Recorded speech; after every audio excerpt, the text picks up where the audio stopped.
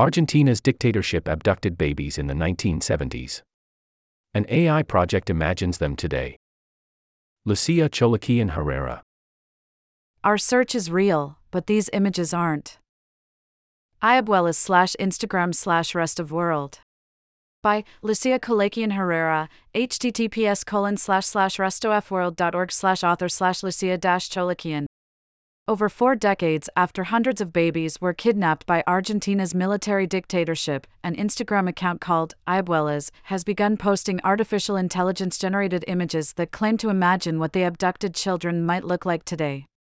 The images are made by splicing photos of the child's parents with Midjourney, a generative AI tool, and then applying an aging filter.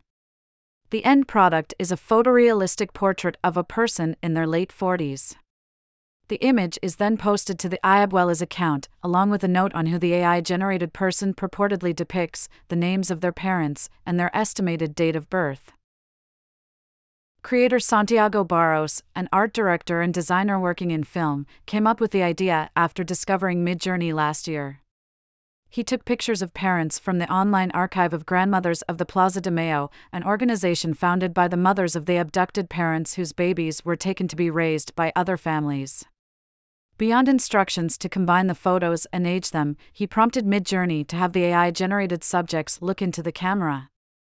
"That's what's most important to me, for it to feel like they are looking at you, waiting for you to do something," Barros, whose family was also affected by the kidnappings, told Rest of World. The project isn't formally connected to Grandmothers of the Plaza de Mayo, but the organization has been closely following the effort. "We are grateful for the account, because it helps us spread the word about our search among the young," Manuel Goncalves Granada, a spokesperson for the group, told Rest of World. "But it's artistic, not scientific, it's based on a search that is real, but images on Iabuelas are not real." Since 1977, Grandmothers of the Plaza de Mayo has strived to identify and connect the children, now grown up, to their biological families. Goncalves Granada is among the more than 130 kidnapped who have successfully been identified, but over 300 are still missing. In the years following the abductions, grandmothers would stand outside kindergartens, waiting to see if the exiting children looked like their disappeared sons and daughters. The grandmothers, as the organization is commonly referred to, now have access to advanced scientific toolkits, like genetic testing. Generative AI, however, is not ready to join their search, Manuel Reyes, independent developer and generative AI consultant, told Rest of World. A major issue for generative AI tools in the search for the lost children is a lack of data. The military took the children so soon after birth that the gender of many babies could not be verified by the parents before they were abducted. In these cases, Barros publishes 2 AI-generated images, one of a woman and the other of a man.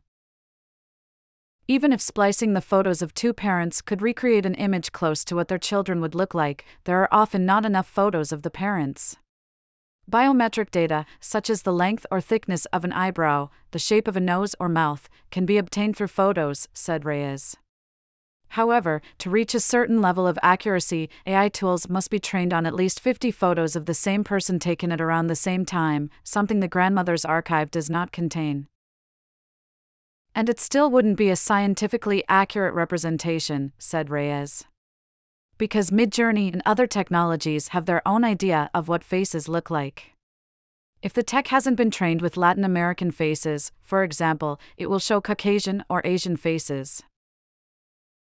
Generative AI's limitations are clearly displayed in Iabuelas' renditions, which are not representative of Argentina's ethnic diversity nor of the imperfections that come with age.